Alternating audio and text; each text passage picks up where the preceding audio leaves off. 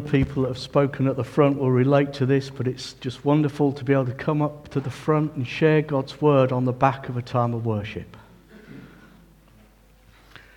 And I do believe what Fred brought is very important to us, that we don't harden our hearts when the word of God comes, because God will never go against our will. Isn't that wonderful?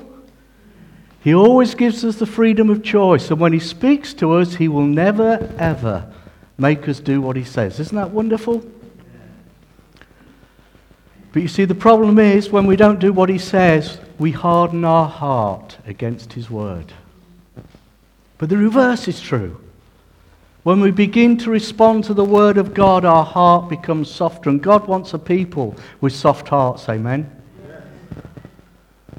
His heart is soft and sensitive, and he wants a people who are sensitive to his spirit with soft hearts, and that comes by the word of God. So this morning we're looking at the second part of Genesis chapter 26, and because I've known about this passage for some time from Steve, I've had plenty of chance to read it through, think about it, meditate on it, pray about it, and I've just been thrilled as I've thought about this passage. But I have to say, right at the beginning, that I'm very aware that what I've got to share is both challenging and encouraging. You know, God wants us to grow, as I mentioned before, and sometimes he says, well, I need to bring a word of challenge to help you grow. And sometimes he looks at us and he says, well, what I actually need to do now is I need to bring a word of encouragement to help you grow. And I pray this morning that where we need challenging, we'll be challenged. Where we need encouraging, we'll be encouraged. But in amongst it all, we have to remember God is a God who loves us and only wants the best for us and wants us to grow. And we heard last week, didn't we, in the beginning of Genesis chapter 26, where God blessed Isaac, and Isaac lied about his wife being his sister, and then God so blessed him, he became so great, and the king Abimelech said, come on, you've got to leave this land, you're coming too powerful for us. And right towards the end, we discovered something, and that was the wells that Abraham and his people had dug were filled in. And we come into the next part of chapter 26, and it can almost be considered in three sections, and I just want to think about two of them. And it boils down to this, as we'll read in a minute. The beginning of chapter 26 is where Isaac and his men begin to dig those wells again. Those wells that have become filled. And then a little bit further on, and that's where we'll be heading, we'll be thinking about the wells, and then we'll be heading to the next bit, which is where Isaac builds an altar to God. A wonderful phrase, as I hope we'll see. And then the last little bit, which we won't be looking at, but the last little bit in the chapter is where Abimelech sees Isaac so strong, and because he's afraid of him, he comes to him and he says, Isaac, please make a covenant with me that you won't do us any harm. And Isaac makes a covenant with him. So this morning, the title, if we want a title for this morning, is simply this: Isaac builds an altar. Isaac builds an altar. So let's go to Genesis chapter 26. And just starting to read the last couple of verses from last week. And then following on from there. So we're reading from Genesis chapter 26 and verse 15. Now the Philistines had stopped and filled with earth all the wells that his father's servants had dug in the days of Abraham his father. And Abimelech said to Isaac, go away from us, for you are much mightier than we. So Isaac departed from there and encamped in the valley of Gerar and settled there. And Isaac dug again the wells of water that had been dug in the days of Abraham his father, which the Philistines had stopped after the death of Abraham. And he gave them the names that his father had given them. But when Isaac's servants dug in the valley and found there a well of spring of water, the herdsmen of Gerar quarrelled with Isaac's herdsmen, saying, this water is ours. So he called the name of the well Ezek, because they contended with him. Then they dug another well, and they quarrelled over that also, and he called its name Sitnah. And he moved from there and dug another well, and they did not quarrel over it. So he called its name Rehoboth, saying, for now the Lord has made room for us, and we shall be fruitful in the land. From there he went to Beersheba, and the Lord appeared to him the same night and said, I am the God of Abraham your father. Fear not, for I am with you, and will bless you, and multiply your offspring for my servant Abraham's sake. So Isaac built an altar there, and called upon the name of the Lord, and pitched his tent there, and there Isaac's servants dug a well. When Abimelech went to him from Gerar with Hazar, I can't pronounce it, but his advisor, and Phicol, the commander of his army, Isaac said to them, Why have you come to me, seeing that you hate me and have sent me away from you? And they said, We see plainly that the Lord has been with you. So we said, Let there be a sworn pact between us, between you and us, and let us make a covenant with you, that you will do no harm, just as we have not touched you and have done to you nothing but good, and have sent you away in peace. You are now the blessed of the Lord. So he made them a feast, and they ate and drank. And in the morning they rose early and exchanged oaths, and Isaac sent them on their way, and they departed from him in peace. That same day Isaac's servants came and told him about the well that they'd dug, and said to him, We found water. And he called it Sheba. Therefore the name of the city is Bethsheba to this day, Beersheba. Let's just pray a minute, can we? Father, we thank you for your word this morning. And Father, we pray that by the power of your Holy Spirit, you will take your word and that you will speak to each one of us by your word and bring about change by the power of your Spirit and your word in Jesus' name. Amen. So, just towards the end of the passage that Julian finished last week, we read that the wells that Abraham had dug were filled in by the Philistines. I want you to imagine these wells. It doesn't say how many wells there were, but we know the wells were filled in. They were blocked up. And we might ask this question. We might say, well, why did the Philistines block those wells? Were they being vindictive? Oh, I know what we'll do. We'll be a little bit vindictive today, and we'll go, and all those wells that Abraham and his men have dug, we'll fill them up to be vindictive. I don't believe that was the reason at all. Let's think about it a moment. If you've got lots and lots of flocks, and if you've got lots and lots of herds, what do you need? You need water. You desperately need water. Without water, your flocks and your herds cannot survive. But with water, they can. In other words, those wells enabled Abraham and would enable Isaac to be fruitful in the land. You know, when we become Christians, well, before we become Christians, Satan has a purpose. And we know this from the Word of God. His purpose is to keep the eyes of unbelievers blind so that they won't come to God. We know that. But what about when we become Christians? Well, apart from the fact that we very, very soon as Christians realize we're in a battle, Satan has a different purpose. And do you know what his different purpose is? From the second we become a Christian, Satan's purpose is to keep us from being fruitful in the land that God's put us. And you know how he does that? He does it by bringing things across our path to block the wells. The Bible says that Jesus has put his Spirit within us, and out of our innermost being shall flow rivers of living water. That's what God's intention is for you and I, that the rivers of living water shall be flowing. They're life-giving, not for us, but for those around us, aren't they? And Satan says, I can't have those rivers of life-giving water flowing, because if those rivers of life-giving water start to flow, lives will be changed. And so what does he do? He starts to bring things across our path to block the wells. There's lots of different things he can use to block the wells, but I want to mention 3. Disappointment. He brings disappointment. Do you feel disappointed in yourself as a Christian? Do you feel disappointed in God? As a Christian, you might not say to other Christians, I'm disappointed in God. You might not even verbalize it to God because that's not actually the done thing, but in your heart there is disappointment. Disappointment because things haven't worked out the way you thought they would work out. Disappointment because God actually hasn't really worked out the way you thought he would work out either. You read it in the Word, but somehow the God you read in the Word and the God you experience are kind of like two different gods. And you say, Lord, I've got to believe this is you because this is your Word, but actually my experience of you is very, very different, and there's disappointment, and Satan will use that disappointment to block the well. Is that you? Disappointment? If it is, God says, I want honesty.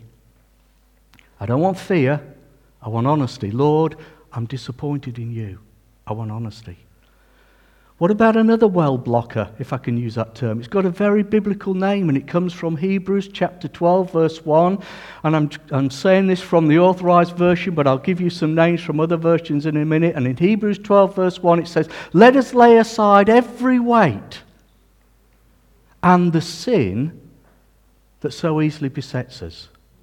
The name of this well blocker is besetting sin. Listen to this. Let me just read these from the different versions. The King James Version says this: sin which so easily besets us. The New King James Version says this: sin so easily ensnares us. The NIV says this: sin that so easily entangles us. We've all seen a ball of wool tangled, haven't we? It's difficult getting out of it. ESV says, sin which clings so closely. I want to use the name besetting sin for ease. So what is a besetting sin? This is what I believe a besetting sin is.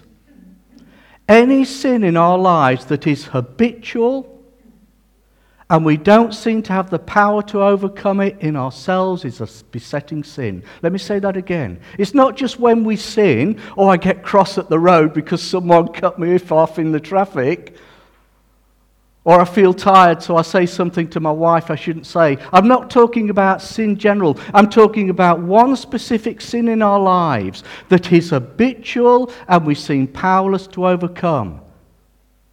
And that can affect Christians. How do we know it can affect Christians? Because God wouldn't have put it in His Word if it couldn't affect Christians. And we have to be honest.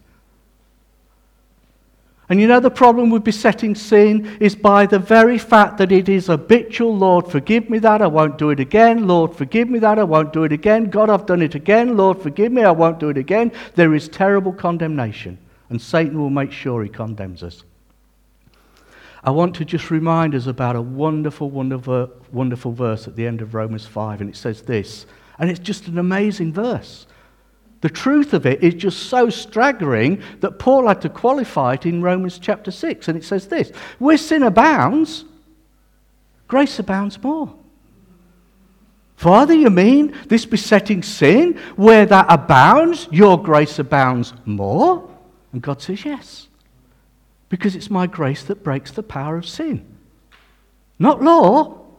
We must never put ourselves under law. If we're struggling with a besetting sin and we say, Lord, I'll never do that again. I'm going to promise you. I'm going to do this. I'm going to make an oath before you. I will do everything in my power not to do it. Guess what happens? That sin gets stronger. Do you know how we know? Read Romans 7. It's a Romans 7 experience where Paul said, the thing I want to do I can't do, and the thing I don't do I do. And he found that the more he put himself under law, something happened. It says sin revived. We can't overcome sin. If we could overcome sin, Jesus wouldn't have had to die to break the power of sin. We can't do it. But we try, don't we? We try, and God says, stop trying. My grace is sufficient for you. But we have to be honest. So what is the way out of a besetting sin? I believe there's three things that are key to the way out of a besetting sin. Firstly, is to realize that His grace is sufficient for us.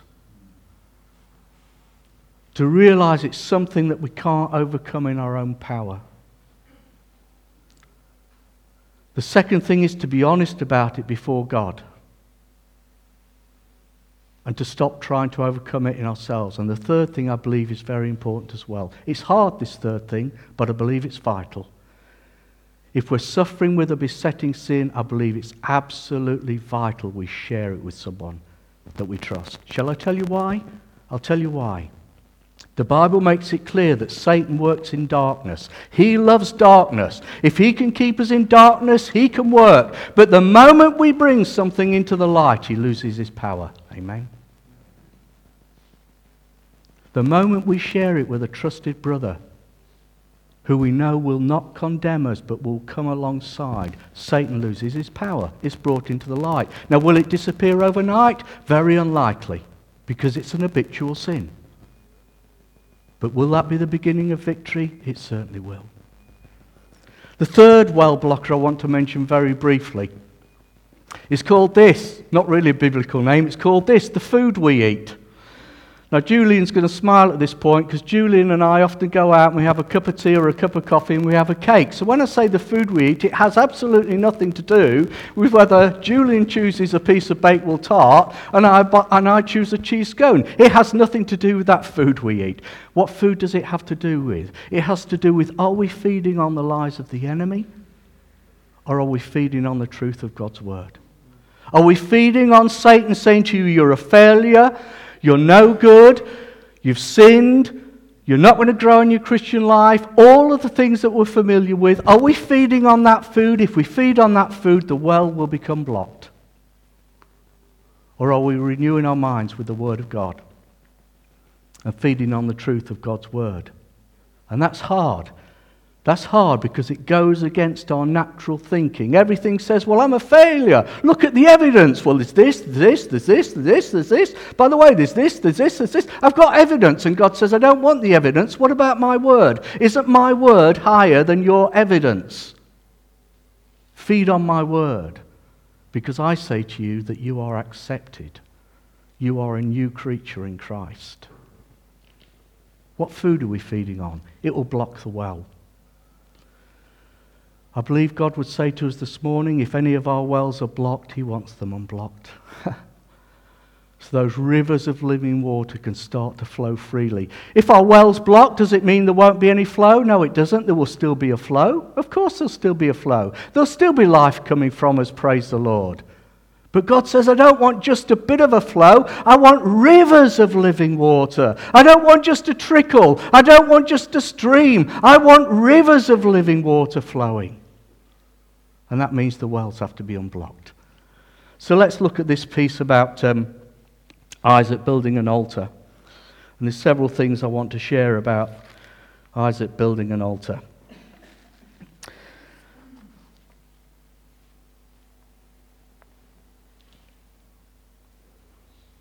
So let's go from verse 23. From there Isaac went up to Beersheba, and the Lord appeared to him the same night and said, I am the God of Abraham your father. Fear not, for I am with you, and will bless you, and multiply your offspring for my servant Abraham's sake. So that's Isaac. So Isaac built an altar there, and called upon the name of the Lord, and pitched his tent there. And there Isaac's servants dug a well. So Isaac built an altar. I wonder why Isaac built an altar. You see, what's the significance of an altar? Well, it has various significances, but an altar can be a place of sacrifice. It can be a place of worship. It can be a place of remembrance. Isaac built an altar. Well, what made Isaac build an altar? Well, you might say, well, it's very obvious why Isaac built an altar. God had just spoken to him. Well, wait a minute. Let's go back further into earlier in chapter 26. Let's have a look at verse 2 in chapter 26. And verse 2 says this, And the Lord appeared to Isaac and said, Do not go down to Egypt, dwell in the land which I shall tell you. Sojourn in this land, and I will be with you and bless you. For to you and to your offspring I will give all these lands, and I will establish the oath that I swore to Abraham your father. I will multiply your offspring as the stars of heaven, and will give to your offspring all of these lands. And in your offspring all the nations of the earth shall be blessed. Because Abraham obeyed my voice and kept my charge, my commandments and statutes and my laws. So Isaac settled in Gerar. God's just spoken to Isaac, an amazing blessing. And if you compared the length of conversation that God said at the beginning of Genesis 26 was far longer than the little bit later on. So why did Isaac make an altar? Let's just have a look, see what God says, because there's something wonderful here. verse 25. From there he went to Beersheba, and the Lord appeared to him the same night and said, verse 24, I am the God of Abraham your father. I am the God of Abraham your father. Does that I am ring a bell? Do you remember when Moses was in the wilderness and God commissioned him to go to Pharaoh? And Moses says to God, well, who shall I say sent me? And God says a very strange thing when we read it. He says to Moses, say to Pharaoh, I am sent you. What's that mean? I am. It means God who always was, God who always is, God who always will be. The Alpha and the Omega. No beginning, no end. Can you have anything greater than that? No. And God in effect is saying to Isaac, listen, I am the God of your father, the very God that your father Abraham had a relationship and loved and worshipped. I'm that God. I'm the God I am. Isaac had a revelation of God. Do we need a fresh revelation of God in our hearts today? Do you know what a fresh revelation of God in our hearts does? It causes us to want to build an altar. You could tell when David shared what he shared this morning, the Lord had spoken to him. Isn't it wonderful when God takes his word and he speaks to us personally? Isn't that wonderful? It does something inside us, doesn't it? It becomes life. It's no longer words on a page. It becomes life. It does something to us. And God, by opening up his word, says, this is who I am. And it makes us want to build an altar. We need a revelation of God, don't we? To make us want to build an altar. So Isaac builds an altar. So what would he build his altar with? Well, if we read Exodus 20, which I know is further on from here, obviously, but we're told that they could build an altar either with earth or with stones. They could build an altar with earth or with stones. It doesn't tell us what Isaac built his altar with, but I would imagine that he would have known that principle because God spoke to his people right from Adam and Eve downwards, and I believe Isaac would have built his altar out of earth or stone. What is earth and what is stone? You ever thought about this? What's earth and what's stone? Earth and stone are broken things. I want to say that again because this is very important. Earth and stone are broken things. Listen to this about earth. When I realised that Isaac could have built his altar about earth, I thought, well, I'll just do a little bit of looking up on Google about earth, about soil. And I want to read you what I came across. It was absolutely amazing. And it's about a particular type of soil. It's about mineral soil that this is talking about. But listen.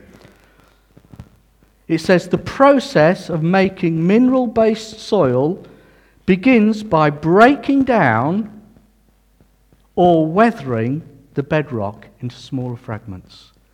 Do you feel broken? Do you feel broken down or weathered down? Circumstances of life just weathering. Satan's onslaught just weathering. You feel, I'm weathered down, I'm broken down. Do you feel broken? Listen, that's what Isaac used to build something beautiful to God. Isaac collected broken things to build the altar to God. And God says to you and me this morning, I use broken things. Hallelujah. I use the failures. I use the things that are weak. I use the things that have gone off path but have come back to me. I use the nobodies. God's not interested in somebodies. He can't use somebodies because there's somebody in themselves. If you feel a failure, if you feel a nobody, if you feel weak, you qualify for God to use you. Hallelujah. Do you know why God won't use the strong? Because the strong will depend on their strength. Do you know why God will allow us to be broken down and weathered and battered? So in that process we begin to rely on Him and not ourselves. So that the glory might go to Him. God's not interested in man being glorified. He doesn't want a man being glorified. He wants Jesus glorified. And when the weak gets up and moves in the power of the Spirit, guess who's glorified? It's Jesus and not the man. When the strong gets up and pretends to move in the Spirit, guess where the glory goes? To the man. Listen, this is very important. If you see the glory going to the man, it's not the Holy Spirit. Amen. The Holy Spirit will always, always, always glorify Jesus. And if Jesus isn't glorified, it is not the Holy Spirit. Doesn't matter what's happening. If Jesus isn't lifted and glorified, it is not the Holy Spirit. You feel weak, you feel broken, you feel weathered down. God wants to use you. There's something else. 2 other things I want to say about the altar. You read in Exodus again that the stones that were collected to make the altar had to be a particular type of stone. The Bible uses a strange word. I had to look it up. It says unhewn stones, or stones that haven't been hewn. What are stones that haven't been hewn? I tell you what stones that haven't been hewn are. The stones that haven't been changed by man. The stones that man hasn't picked up and says, I'll try and improve this stone. You imagine if Isaac had gone around and picked up a stone and thought, I'll try and improve this stone and I'll use it for the altar. I'll try and improve this stone and I'll use it for the altar. That's an abomination to God, because God says, I don't want man interfering with what I'm doing. And how easy is it for us as Christians to try and improve our performance to make ourselves acceptable to God? Isn't that true? If I pray more, I'll be more acceptable. Praying's a good thing, but it won't make us more acceptable. If I read my Bible more, I'll be more acceptable. Reading our Bible is essential, but it won't make us more acceptable. If I witness more, I'll be more acceptable. Witness is essential, but it won't make us more acceptable. Why? Because the very second we came to God, God made us acceptable in Jesus, and we will never ever become more acceptable. We'll never ever become less acceptable than we were the moment we became to Jesus, because our acceptability before God is not based on our performance. Does that mean we shouldn't watch how we perform as Christians? No. The Bible's full of instructing us to make sure that our lives are conducted in the right way. But there's a big difference between our lives being conducted in the right way and thinking our acceptance before God is based on our performance. Do you feel your performance is poor this morning? You're just as acceptable before God as when your performance was up there. Listen, if your Christian life and my Christian life is based on a performance-based walk with God, our walk with God will be like that all the time. Because we can't maintain that walk. Do you know the Christian life isn't just hard to live, it's actually impossible to live. Do you know that? And sometimes as Christians it takes us a long time, doesn't it, to learn the lesson that I can't live the Christian life. You say, what do you mean I can't live the Christian life? Paul says it's Christ in me, the hope of glory. I am crucified with Christ, nevertheless I live, and the life I now live, I live by faith in the Son of God, who loved me and gave himself for me. We can't live the Christian life. We'll fail every time. It's Christ in me, the hope of glory. Let's take our eyes off ourselves and say we've got someone in us who can live that Christian life through us. That's Jesus. And God says, I want you coming just as you are. Don't try and improve yourself. And the last thing I want to mention about the altar in closing. I mentioned that the altar was sometimes a place of sacrifice. In other words, it was a place where sacrifices were offered. And of course, when we move to the New Testament, we know that the Lamb of God was sacrificed on our behalf. There are no more animal sacrifices. God has sacrificed his Son, who took all of our sin, the perfect sacrifice. And all the sacrifices in the Old Testament pointed to Jesus, didn't they? But this is the important thing that I believe is applicable for you and I this morning. That on that altar, animals were offered. Well, God doesn't want us offering animals on our altar this morning, but listen, I believe there is something he wants some of us to offer on the altar. He wants us to offer our hurts on the altar. He wants us to offer our unforgiveness on the altar. He wants us to offer our failings on the altar. He wants us to offer our disappointment on the altar. He wants us to offer our brokenness on the altar. Are we willing to do that? God says, if you'll offer it on the altar, I will take it and deal with it. Are you willing to do it? God says, I want it offered on the altar, but I won't make you do it, because if I made you do it, it wouldn't be an offering. Let's pray.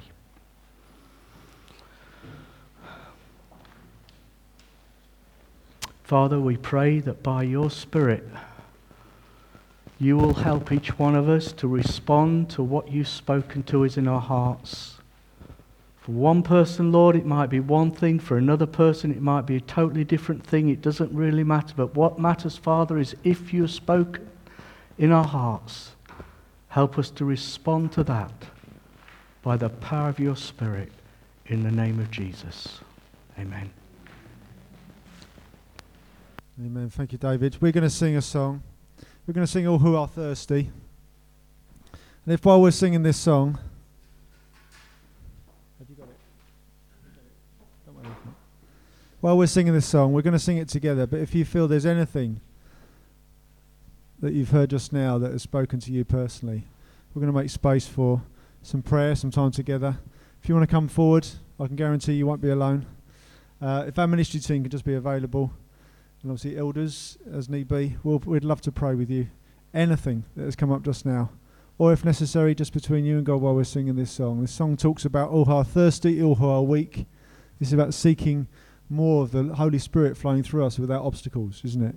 Come to the fountain, dip your heart in the stream of life, let the pain and the sorrow be washed away in the waves of his mercy. He's a merciful God. He's a God who cares, really does care about you. So just while we sing this song, let's see what Holy Spirit does. But please do come forward for prayer.